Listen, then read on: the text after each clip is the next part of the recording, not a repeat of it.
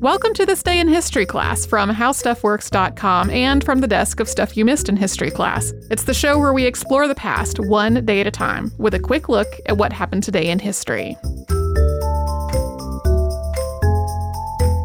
Hello and welcome to the podcast. I'm Tracy V. Wilson, and it's September 12th. Victorian poets Robert Browning and Elizabeth Barrett eloped on this day in 1846. Elizabeth was born, Elizabeth Barrett, on March 6, 1806, in County Durham, England. She was the eldest of 11 children of Edward Moulton Barrett and Mary Graham Clark. Her family was really well off, and she was bright and precocious and something of a tomboy, as well as being a very gifted student. She was very bright and mostly self-taught. She started writing from a very young age, and although her father was extremely strict, he also really encouraged her writing. She was also chronically ill, and given the state of medical care at the time, the treatments that she got were not effective. Mostly she was given laudanum, which, in addition to not treating the problem, was also addictive. Robert Browning was born May 7, 1812, in a suburb of London, into a middle-class family. His father was a clerk at the Bank of England. Like Elizabeth, he liked to learn and was mostly self-taught, and he also liked to write, but his writing wasn't as well received as hers was. But by the 1840s, Elizabeth was well known as a writer. She even got fan mail. And in 1844, she published a collection of works that included the poem Lady Geraldine's Courtship. It was a poem about a young poet of modest means who falls in love with the daughter of an earl. In it, the young poet talks about reading poems aloud to his beloved, including the lines, quote, "From Browning, some pomegranate, which, if cut deep down the middle, shows a heart within, blood tinctured of a veined humanity."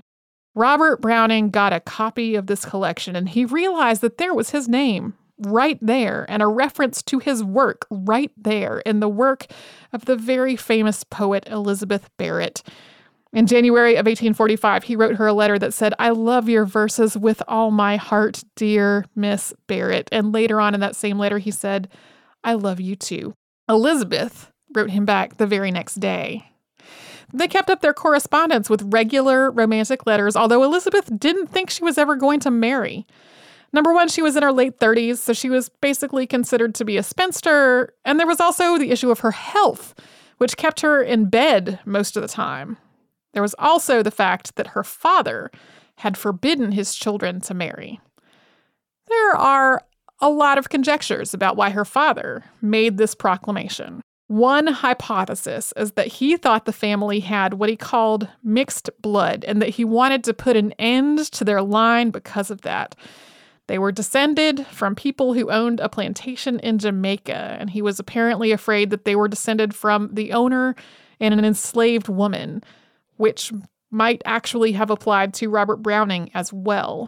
Finally, though, Elizabeth Barrett allowed Robert Browning to call on her on May 20th of 1845 at about 3 p.m. He was immediately besotted. But from there, their correspondence became a little strained, with Elizabeth maybe wondering if his feelings were sincere or feeling like he was coming on too strong, or maybe just being afraid of her father's reaction. In 1846, though, Elizabeth's doctor told her she would not survive another winter in England and that she needed to go to Italy for the sake of her health. Her father absolutely refused to let her go.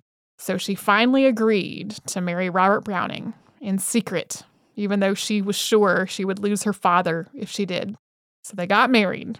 And then for the next week, they acted as though nothing had happened so that Elizabeth could prepare to go to Italy. When they left, her father never forgave her. However, Robert and Elizabeth Barrett Browning lived the rest of their lives in Italy together. They had a son together in 1849, and she died in Robert's arms after 15 years of marriage on June 29th of 1861. You can learn more about all of this, including Robert's life after Elizabeth's death, in the February 15th, 2012 episode of Stuff You Missed in History class called Elizabeth Barrett and Robert Browning in Love. You can subscribe to This Day in History class on Apple Podcasts, Google Podcasts, and wherever else you get your podcasts. Thanks to Tari Harrison for her audio work on this show, and you can tune in tomorrow for an incredible injury.